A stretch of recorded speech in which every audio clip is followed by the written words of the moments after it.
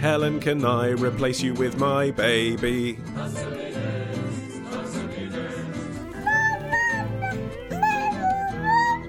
Yeah, all right.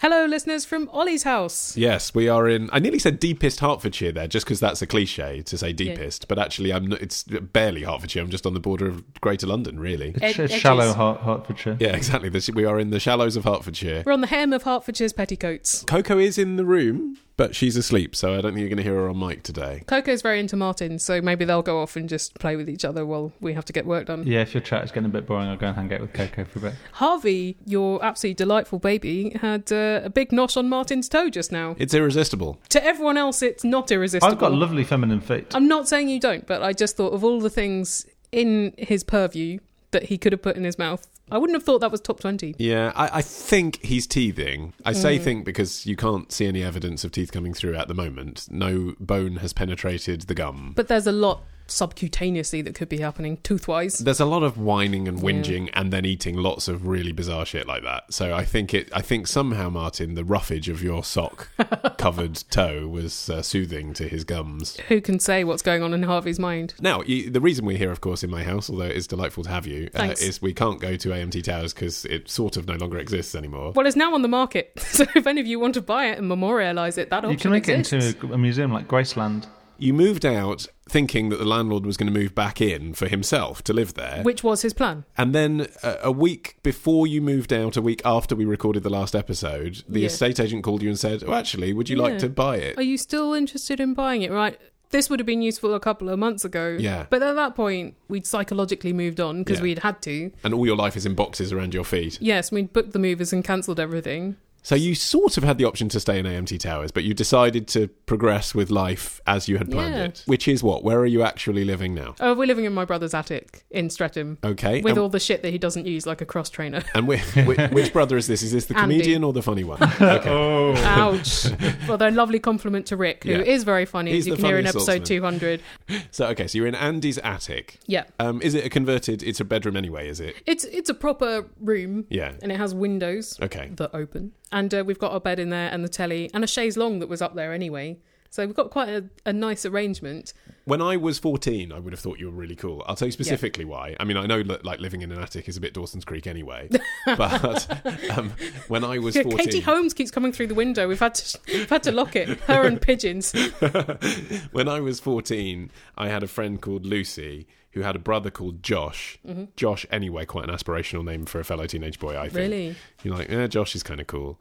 And I'll tell you how cool Josh was. Josh used to get given condoms by his mum because she was being liberal and cool. Do you think that was to make him associate sex with her being a responsible parent and that meant he was less likely to have it? She was just one of those mums who was like, look, I know you're going to partake of hashish, but do it in my house rather than out in the street. Let me roll it for you. Yeah, exactly. So she used to buy condoms for him, which I just thought, Christ, he's 14, he's so cool, I'm never going to be that cool. Anyway, Josh lived in the attic in their house. They built him a room in the attic and he had to get to it via a ladder. Oh. And I just thought, this is just the coolest thing in the world. That is cool. Yeah, but you don't have a ladder at stairs, is it? We have really terrifyingly steep stairs. Okay. My sister-in-law said, I fall down those all the time. Here's a question from Karen in Atlanta. I am watching the Great British Baking Show. Why are you laughing? That's what they call Great British Bake Off in the States. Is that what they call it? Yeah. And to be honest, Bake Off is not a term that makes any sense. No, and neither does Strictly Come Dancing. It makes more sense to call it Dancing with the Stars. But I laughed along with Martin because it sounds stupid to our ears. It sounds quite literal, doesn't it? And they're doing a segment, says Karen, about meringue. Yep. That'd be a good segment, I suppose. Yeah, a bit Splendid. Although hard to segment off, of course, meringue, isn't it? Shatters, doesn't it? Well, exactly, crunchy, but then also creamy. Like hard to just you could slice it with a palette knife. You could try. Meringue takes many egg whites, yes, but no yolks. Yolk will ruin it. Trace a yolk. That's no ruined. yolk, folks. Oh. So, Helen, answer me this: before refrigeration, what would the yolks have been used for? I know they would not have been wasted, as a dozen eggs would be worth a lot. But for the home cook, I cannot think of a use for a dozen egg yolks without being able to hold on to them for a few days. Now, she doesn't add this, but I'm going to. Okay. Martin, hold your tongue. Right. I know you have a lot of egg thoughts. It's obvious, so obvious. Yeah, but just think of our listeners. Yeah. Okay, Helen, what do you do with egg yolks? Mayonnaise, You would thicken sauces with them. You could make a hollandaise. Custard. So if you were using, say, the egg whites in a meringue, you could make a lemon curd, and then you would have a lemon meringue pie using both halves of the egg. Well done. And then egg glazes, so for making pies shiny and bread shiny. And also, you could just use them to enrich food because there's a lot of nutrition in egg yolk, and they would feed them to invalids. So if you weren't really capable of chewing or digesting much food, you could have a yolk. They would put them in drinks. Have an egg flip. I'm more likely to have a white that I don't need than a yolk, because a yolk you can use to bind things like a burger. They used to make paint out of egg yolks. There are lots of use for eggs. No, this isn't practical a advice. yolk is more useful than the white. Fine. It is. Hi, Helen and Ollie. It's Dom, Archie, Ellie. and we're all in Edinburgh for the Fringe.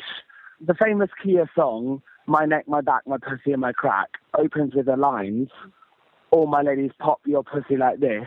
And we were just wondering, right, what is popping your pussy? How does one pop a pussy? Archie, I just don't know, Dom. Two gays try to find out what popping a pussy is, and we just don't know.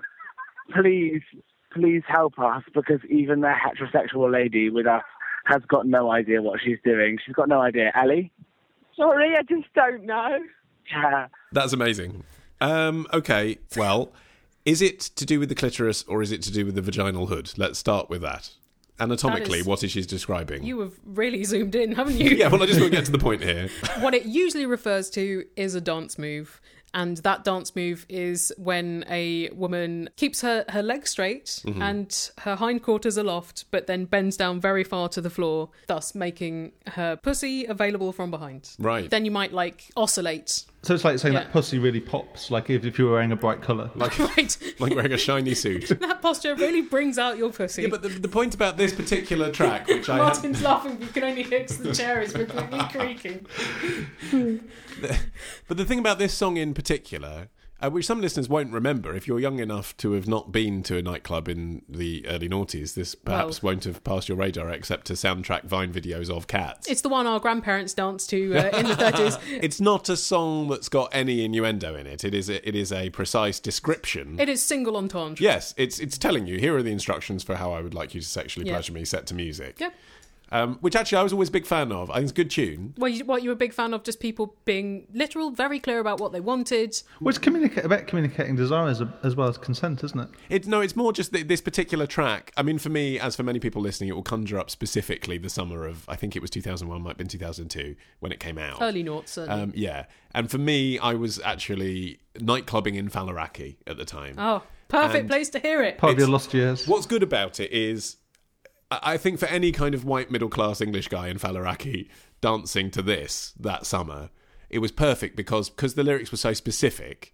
It was like, yeah, we're dancing to a song that's about sex, so that makes it more likely that you and I might have sex afterwards. At the same time, it's so explicit and ridiculous that it's like almost being ironic. Oh. So it's just perfect. Yeah. Just hit every button. Lick my neck, lick my back, lick my pussy, lick my crack. Pussy and my crack. And my crack. And you lick it right, lick it good, lick my pussy just like you should. Do you get many songs referring to analingus in the charts? You do not, to my knowledge. Not so directly, well, this is the thing. Yeah, you get lots of innuendo. Actually, you know, when you think about the songs that have been much more popular and much more remembered and still get much more airplay that are clearly about that. I mean, Summer of '69, the obvious one. That's actually fairly explicit in the title. It's just that then the lyrics suggest an alternative interpretation. They're very apple pie, aren't they, the lyrics? Yeah. And it's the same... My first real blowjob. I got a question.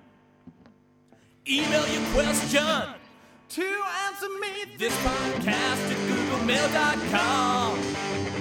Answer me this podcast at googlemail.com. Answer me this podcast at googlemail.com. Answer me this podcast at googlemail.com.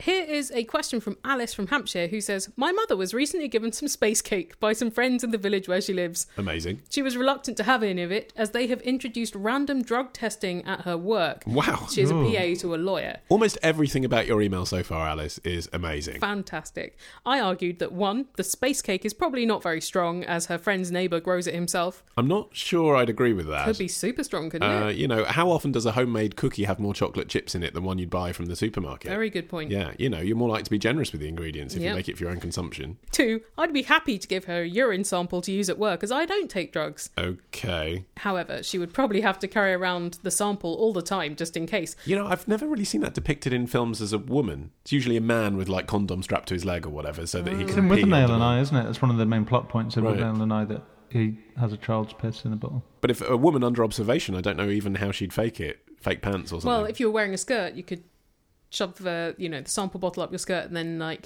draw out one that had been taped to your inner thigh. Yeah. Anyway. Ollie, answer me this. Mm-hmm. Does a urine sample go off? And also, could the test detect if the sample was not human and in fact a cat, which is another option? I'm not sure that is another option. It sounds quite difficult, doesn't it? in her desk at work. So I'll just go and I'll take my cat with me because otherwise I get stage fright when I have to urinate in front of a drug tester. I mean, I've got a very good relationship with my cat, as you know. have. It's a and safety cat. I can't imagine trying to get her to piss into a vial. Yeah. I mean, maybe a male cat, but then they're going to be even harder to pin down. Yeah, and also cat urine absolutely Stinks, yes. So I think that would tip them off even if the chemical composition of the urine weren't quite dissimilar, because cats secrete 10 times more ammonia than humans. Well, particularly if you've been carrying it around for weeks. Dog urine is more similar to a human's, Oh, although okay. according to a site I was reading with advice for people to get through drug tests even if they have been using marijuana, is that dog urine has a different specific gravity. So Right. I don't know how you can fix Well, that. okay. Well, that's just density. You could probably water it down. I was reading something as well about people who tried drying out their own urine and then reconstituting it for the drugs test, but apparently it doesn't work very well. No, so this is the thing. Your main question, does urine go off? That's a subjective term, isn't it? Going off. I mean, you know, It's just not- like not a fine wine. Exactly. But what happens is it immediately, once it's out of the body, begins to oxidize and decompose. So unless you happen to give your urine sample to your mum on certainly the week, but preferably the day that Yeah. she's going to get this spot urine check, it is going to stink of ammonia. So that's, as you say, going to tip them off with cat urine. It would be the same with human urine, because after a week it's going to sting. Or it's going to be very dark, or both. Right. So again, it's not going to look right. So there is a way to mitigate that, which is refrigeration. Yeah, could you keep it in the office freezer? Yes, but then the issue with that is if it's a spot check, obviously they're going to notice that it's cold. Yeah. And that isn't how it comes out of your body, Be like, at body yeah, temperature. I'm just frigid. I mean, obviously, the real answer here is your mum, if she is worried about getting done in a drug test, can't have marijuana. That's the whole point of the drug test. That's why it's there. Yeah. But if she was committed to trying to have some space cake and Free cheating space her way around cake? it, she could take solace in the fact that if she's eating it, it's less likely to hang around in her body, particularly infrequently, than if she was smoking it regularly. Okay. So it could be, but you don't know until you test it. It could be that even after 24 hours, it was flushed out of her system. Yep. It's all to do with the marijuana attaching itself to your fat cells. And apparently, if you're an infrequent user, it's less likely to hang around. So maybe also if the space cake had a high fat content, then it would pass through her body faster. Possibly. And if she ate it on Friday night, by the end of the weekend when she had to go back to work, maybe it would have gone through anyway. But it could last in her system for a week or 10 days. So you don't know that. So I would say, all things considered, if she's insistent on it, the best thing to do would actually be to go to one of those dodgy shops like the one that used to be across the road from your house. What was it called? Crystal Highs or something. What is it called? You've got a head shop. Yeah, we did have a head shop. What's it called? So many amenities near the old place. Skunk Works. Yeah, Skunk Works. Is that what it's called? UK Skunk Works. Right, okay. So pop into your nearest branch of UK Skunk Works or similar. They will sell, they might not, but many do, a sort of synthetic urine for this purpose. Apparently that works better than when they try and sell you like a herbal drink that dilutes your body. All that's Right, bollocks. But the synthetic urine, if they're doing a very basic lab test, it's essentially the same stuff they use when they're setting up the lab equipment and calibrating it. So the lab equipment is fooled, but the human being holding it might look at it and say, yeah, that's not piss. So you're taking a risk. It depends how seriously they're doing the test. The fact that you're a lawyer rather than a sportsman, I'm guessing that actually they're not going to do a really serious test. Well, she's the PA to a lawyer Exactly. as well. They're just going to send it off, and you'll probably get away with that. Because lawyers, there are problems if you have a criminal record. There are problems with being a practicing lawyer. But Yes. PA, I'd imagine, not such rigid rules. A little tip, though, for eating space cake, if your mum is giving it a try, it sounds like you don't have any experience. Weirdly, even though I am not the most experienced in matters of recreational drugs, it is one of the few things I do have experience of from my gap year.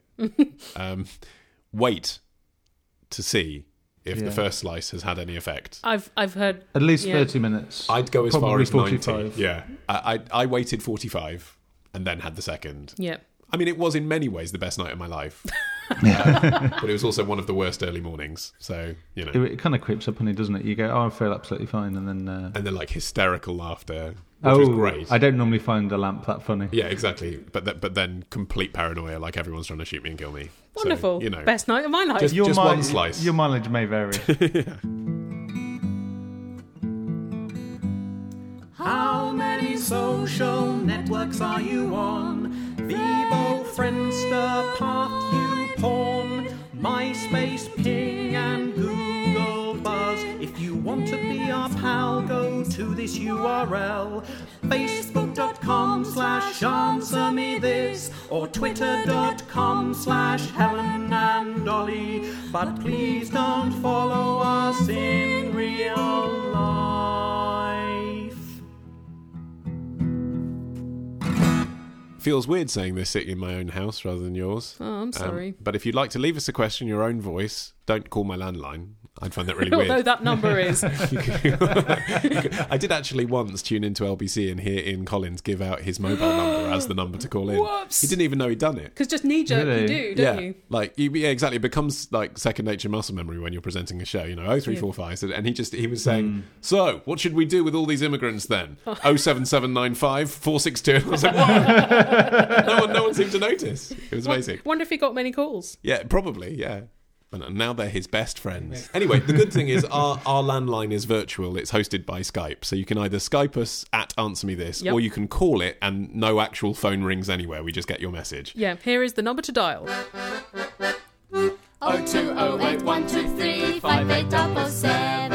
02081235877. And let's hear who's been in touch today. Hi, my name is Lillarina from the internet. I'm planning my wedding at the moment, and it's got me thinking a lot about wedding things. Specifically, is there a record for the person who's been married the most time? Answer me this, Helen and Ollie. Do you mean married to the same person or to different people? Oh, I interpreted different people, but now Okay. you've aroused my suspicions about the former. I'd like the answer to both, please. Okay, well, the answer to the different people so far, it feels like all these records are a little bit old and they're there for the breaking people if you want to. The record holder for the most monogamous marriages is Glyn Wolfe. With 29. Wow. Shortest marriage, 19 days. Longest, 11 years. And the final one, a year before his death in 1997, was a publicity stunt to the most married woman, Linda Wolfe. Oh, that's really sad, isn't it? Yeah, it's awful. It's because they didn't really have a marriage after. I think she hung around for a week and then went home, and then a year later he died. And she's been married 23 times, including 3 times to the same husband. Last thing I could find out is that she's living in an old folks' home and she would be up for marrying again because she misses it. Wow. Then the people who are the most married are Lauren and David Blair of Hendersonville, Tennessee, So they've got married to each other numerous times. to each other since their first wedding in 1984. How many times? I'm going to be cynical here and say, much like with the last story, probably at some point, a tabloid newspaper or a local radio station has intervened and generated this. So I think naturally it is possible that a couple... I mean, it's obviously possible that a couple divorce, regret it, get married again. Yeah. So it's not beyond the stretch of imagination that even a normal couple... that might happen one more time too. Yeah. Well, I think in this case, they just kept having weddings. Okay, what But do you mean? They have They continued. didn't fall out? No, they've remained married to each other. okay. But they have the official world record for the most Oh, weddings. it's bullshit, isn't it? Okay, That right. doesn't count. So in my, That's in- not Guinness says it No, counts. it's not. That's not the most marriages because you can't marry unless you're not already married. Exactly, I All agree. right. All right. Well, Yeah. then. All right. Fine. Well, how many weddings Okay, but- have they? Oh, well, had? they could have one every year. They could have had 50 or 80 or something. They've had 109, according to articles from 2014. So they've probably added a few more. And Wankers. so here's the story. Fuck those guys. Here's the story. They met in the canteen Don't care, not of Universal interested. Studios Hollywood, where they both worked. Okay, I'm a bit more interested now. And she said, we were living in Los Angeles and we wanted to get married in a particular place there. David's parents are from Nashville and they won't fly. So we had a wedding on a Sunday in Los Angeles. Fine. Flew to Chicago on Monday and had a wedding with my family. So far, so normal. And his family. Okay, why did you have another 100, you And weirdos? then Yeah. we had a get married for free coupon where we went on our honeymoon in Vegas. Right. And then they started wondering what the record was for the number of weddings and decided to try to break it. Okay, I see that that's a fun, drunken conversation to have in Vegas on your honeymoon. I still think to actually follow through and do 100 is silly. Well, it's a hobby. Ah. My parents had 2 weddings, but not really voluntarily. They had to have a civil one here and then, to appease the Jewish side of the family, a wedding in Israel. Yeah. So I suppose quite a lot of people have more than one wedding. Incidentally, which one did they prefer? Because the Jewish one was just for obligation. For obligation, yeah, but actually... They didn't have fun at it at all. No fun. The Jew side of my family are not really the fun, boisterous, hey, put a chair in the air type Jews. I gather that's what happens at Jewish weddings. Yeah. It was more of a sort of mournful, cynical, let's all sit around and say this is a terrible idea. And it was 18 months after the official wedding. The thing is, although you do that completely out of religious obligation, I still imagine that just being in a place that has that much significance in history for the people who are there might rub off on you. You might think, well, this is a sort of spiritual experience, even if I don't really want to be here. No, I think it was... No. My mum really hated it. She really hated the... What's it? Is it called the mikveh? The ceremonial baths? Yeah. She hated that. Oh, she really hated that. But she and my dad did go and see Masada, which she said was like really incredible and very affecting. Yes.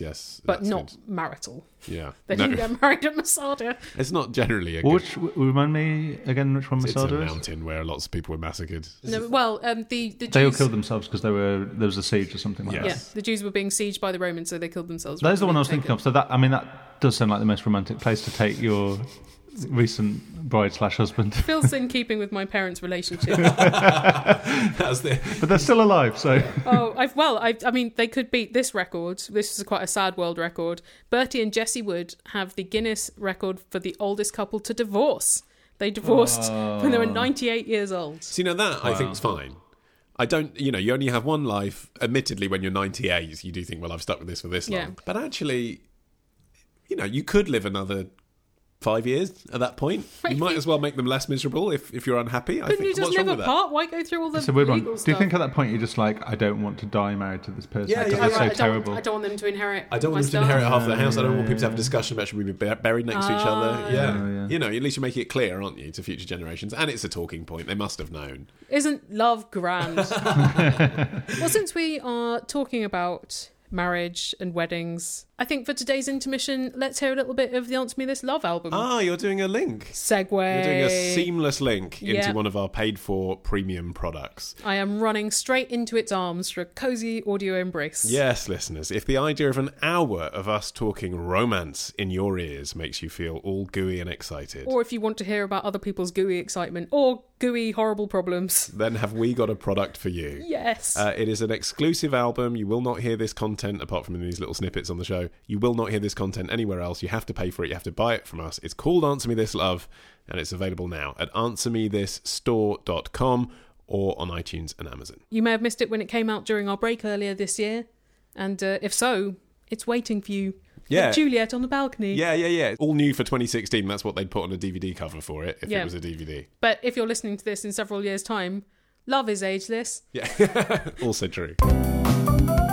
It's so hard to explain Take Me Out, but the bare facts of it are hosted by Paddy McGuinness, who is a man with comedy affiliations. Yeah, with no discernible talent of his own, but And yet- somehow there's charm there. He's incredible at this He's job. very good at this. And then One thing, yeah. So there are these women, they're each standing behind a lectern with their name on and a light. Yes, How many of them are there?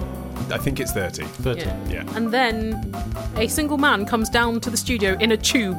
Yeah, it's a lift. It's the love lift. Yeah, but it's shaped like a tube. It is, I yeah. feel like that's important, like he's coming down the urethra Yeah, of the show. Sure. And then if they don't like the look of him, they turn their lights off, Correct.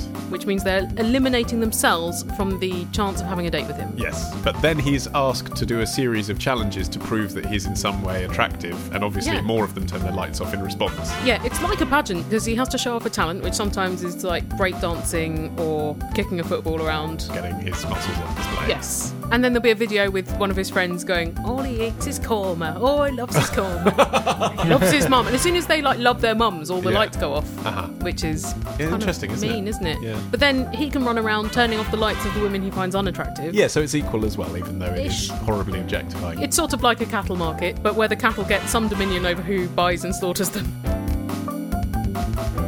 Well, we have just seen the end of the Rio Olympics. Well, I didn't actually see the end, but a lot of people have seen the end of the Rio Olympics. It has just happened. You'd have had to have stayed up till 4 a.m. to see the end. I'm too old. And here is an Olympic question from Greg in Gibraltar, who says, Ollie, answer me this. Are Olympic medals really gold, silver and bronze? No. Are they chocolate coins? Dipped in gold. Oh, The bronze ones are kind of bronze. I mean, Yeah. bronze isn't a metal, obviously. So well, it's a metal alloy. the silver is 100% silver. Really? The gold is 99% silver. So it's actually identical to the silver models, and then they just dip it in a thin layer of gold plating. And the reason for that is price. So with the very thin layer of gold plating on, according to this year's gold markets, the gold medals, the metals within them, are worth $548. Right. If it were made out of solid gold, and the last time Olympic fans that happened was in Stockholm in 1912, it would cost $21,674. So that, when you obviously are making multiple gold medals, would add an extra $17 million on Rio 2016's budget. I see the problem. Yeah. And that's just more budget taken away from the Paralympics, isn't it? Yeah, I don't know what they're going to give out at the Paralympics. Probably chocolate coins, the way things are going at the moment. Also, gold is very soft. So if you made a medal out of solid gold, it would probably lose its features really fast. I mean, what's actually happening now is that some of the Olympians this year have turned up with crystals on their outfits. The women's gymnastics team from the USA, for example, are wearing so much Swarovski crystal Really? that their outfits are worth more than the gold medals they're winning. So they've got £912 worth of crystals sewn into their outfits. Each? Yeah, Gosh. yeah. But the medals this year are the heaviest in the history of the Summer Olympics. Why? Well, just because of the size of them mainly. Right. So, by way of comparison, in 1912 they were 33 millimetres in diameter when they last had a fully gold one. Yeah. Now they're 85 millimetres. Wow, that It's is quite a lot bigger. hefty. That's Yeah. like wearing a coaster around your neck. 500 grams, apparently. Is that heavy? Pretty heavy for a necklace, I think. Yeah. Especially if you, Half a bag of sugar, isn't it? Yeah, if yeah. you're running up the stairs wearing it, it would hit painfully into your breastbone. Well, we have a further question of Olympics. In fact, we had hundreds, as you might imagine, because you've all been watching the Olympics and sending us questions. But this is one that I like. It's from Adam in Yorkshire, who says, Helen, answer me this. What do the rings symbolise in the Olympics logo, and why are they in those colours? Here is the explanation from Baron de Coubertin, who had the idea to revive the Olympic Games. Okay, And- that sounds like a decent source. Yeah, and he founded the International Olympic Committee, and he first drew the rings in a letter to a colleague after the 1912 Stockholm Games. Credible Yep. source. He said, a white background with 5 interlaced rings in the centre, blue, yellow, black, green and red, is symbolic. It represents the 5 inhabited continents of the world, Yeah, good. I didn't I thought know that's that, what but it I was. guessed continents. Yeah. Yeah, but I don't know why the colours. united by Olympism, while the 6 colours, including the white background, are those that appear on all the national flags of the world at the present time. Wow. So every country's flag would be partially represented, unless it's had an update since then. And the reason they're interlocking is symbolic that the Olympic Games are intended for all nations to join together in this common pursuit. It's a good logo, isn't it? It's a strong brand. Yeah, well, they're quite protective about how it's represented as well. You're not allowed to put those rings on a dark background. And the area covered by the rings contained in an Olympic emblem cannot exceed 1/3 of the total area of the emblem. Why? I don't know. Does it just kind of look a bit funky and odd? Yeah, maybe it just throws off the balance. Or maybe it just looks like the Audi logo if you do that. Yeah, also that. Do the Rio Olympics have weird characters that look like penises? Like we Yes. No, they don't look like penises. They look. So Martin's referring here to the mascot. Wenlock and Manville that we had last Well done, last time. Mandeville, I think. did. Mandeville. Oh, Yeah, but yeah, this year they've got one that looks like a cat but isn't. It's some Brazilian okay. wild animal All right. with animated features. But this is interesting. I watch the Greco-Roman wrestling now. Yes. As a result, all covered in our hit album Answer Me This Sports Day in 2012. As a result of the fact that the only ticket that I could get for the Olympics was for the Greco-Roman wrestling because no one wants to go to it, I'm now a fan of Greco-Roman wrestling. I watch it on the telly. You said it was really fun. It was really fun, really interesting sport. And is it only Greece and Italy that are allowed to compete? No, the Eastern Europeans are particularly good at it. Oh. But in the rules at this Olympics, the way that the coaches challenge a decision by the referee is by throwing an item into the ring. And to make it kind of branded, I suppose, the item that they had to throw at the Rio Olympics was a stuffed toy version of the mascot. So you've got guys that are built like brick shit houses, wearing tight vests, throwing each other over their heads and go, "Urgh!" Yeah. And then their manager objects to a point by throwing a stuffed cat into the ring. It's the weirdest contrast of images. This is the one time of the 4-year cycle where I forget that I hate sport, because I actually quite enjoy watching all the weird stuff. Yeah, but I've missed all the good stuff. I missed the horse dancing that everyone went crazy for. Yeah. I've missed synchronised diving, which is brilliant. I haven't even seen the pole vault. I've watched all of that and it's all been great. There was that guy who, it was reported, had knocked the pole vault bar off with his penis. Yes. And then he had to refute it, saying, it was not my penis, it was my leg, I have no penis. Here's a question from Sam in Norway, who says, I looked up Vienna on Wikipedia today, and it said that it is the capital and largest city of Austria. Also the name for my favourite kosher product. Ollie, answer me this. Are there any other large cities that are not the capital of that country? Loads! Yeah. So what he's saying, are there cities that are... The biggest city in the country, but not the capital. Yeah, there's absolutely... Shitloads! Okay, so the famous one, I guess, would be Sydney, right? Yeah. That's not the capital of Australia, even though most people think it is. Is it Canberra? Correct. Yeah, Canberra. Yeah. And Melbourne's bigger than Canberra. Melbourne's as well. bigger, Perth, yeah, exactly. Maybe? I think Melbourne was the capital for a while, though. Well, yeah, But Sydney 'cause never has been. Europeans went and founded Melbourne earlier than Sydney and Canberra. Right, yeah. Canberra is one of those places that people insult because they think it's boring, but that's often the way of like those designated capital cities that are built to be the administrative centre. In the 2015 census, Washington, D.C. is only the 22nd most populous city in the US.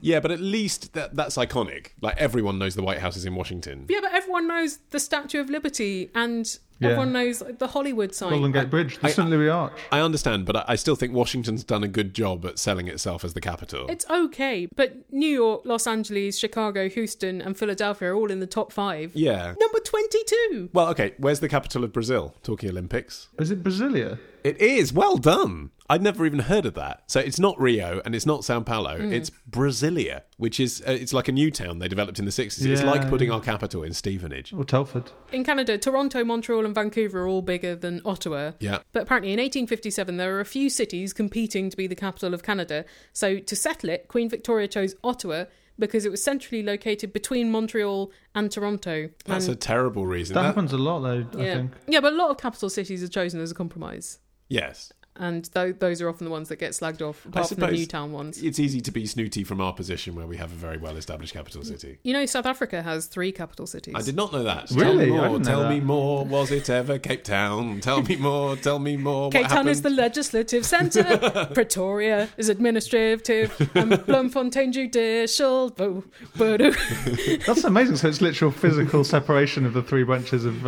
government. Yeah, Did they put up a fight? sort of. When they were creating the Union of South Africa, conflicting views on which city should hold the capital led to this compromise. And they thought that if the government had one centre, that place would have too much power. So, Fascinating. I heard that according to the French Constitution, there isn't a capital of France. yeah, I mean, can you name one French city? That- Nah, That's so French, isn't it? it's pretty impressive. Like, just acknowledge that Paris is what everyone No. thinks of. They're too cool for that. It's like, yeah, but we've got Versailles as well. Come on. They just don't want to be that obvious. Is it the one with the big pointy tower? Don't know. Buff. In this time of purse strings tightening, the internet's a smorgasbord of fabulous free things like showbiz news, no need for magazines stalking your old school friends.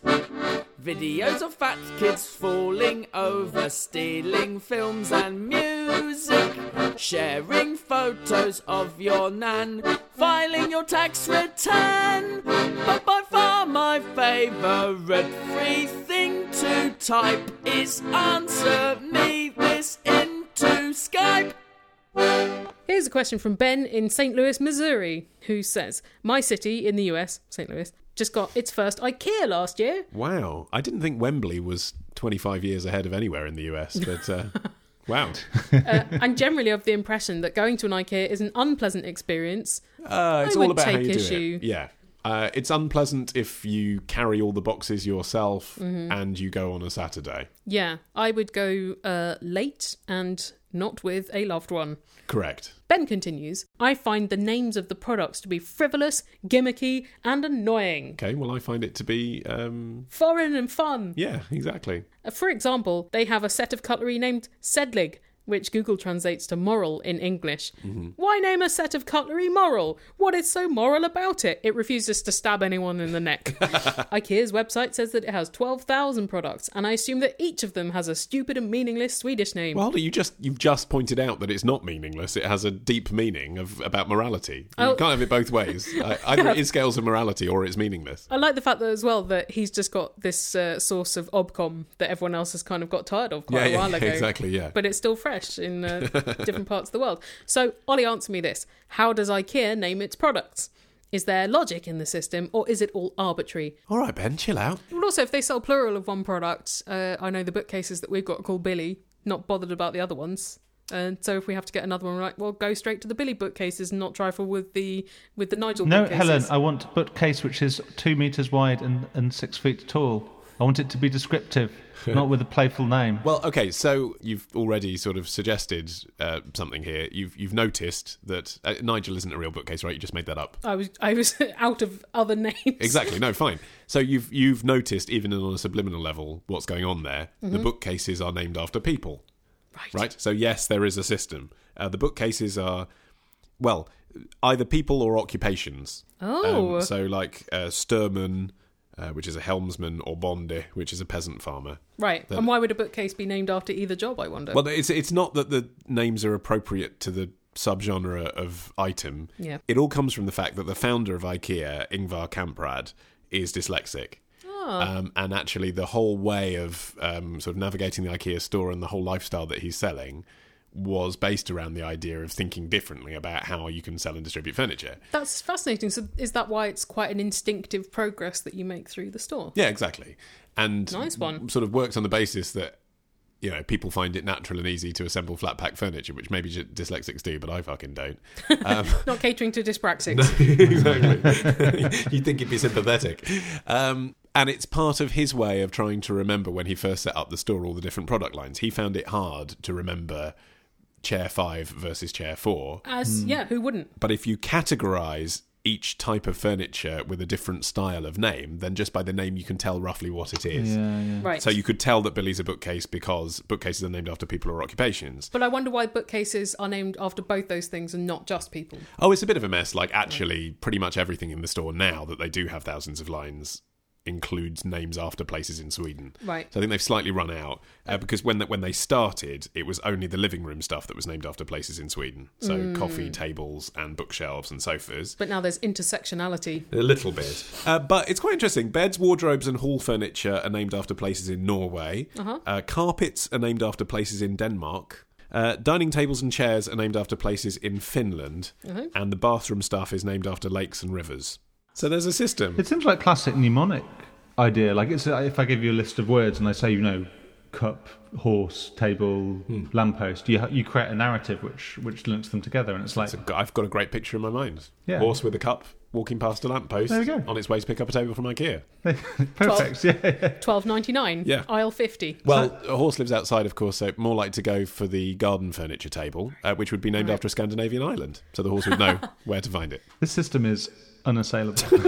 Also, IKEA at this point know that this naming policy has been a real conversation starter. Exactly. Not just this conversation, but many. Many previously, as and you you pointed get out. you get a lot of blog posts going, is this an IKEA product or something completely made up? Yes. And that's all to their good, isn't it? I'm sure that they didn't name whatever product it is Fartful without knowing that would generate some lols in the UK. They have a lot of international reach, Yeah. and Scandinavians tend to be incredible at English. 1 in 5 Brits, apparently, was conceived in an IKEA bed. Now, I'm sure that research came from IKEA itself, but even so, it's probably not too far off the mark, is it? That's extraordinary. I'm surprised it's only 1 in 5. Imagine in St. Louis, what were they conceived on if they've not had IKEA before? The Arch, I guess. It is an intimate cubicle. Been such a thought-provoking show today, hasn't it? It has.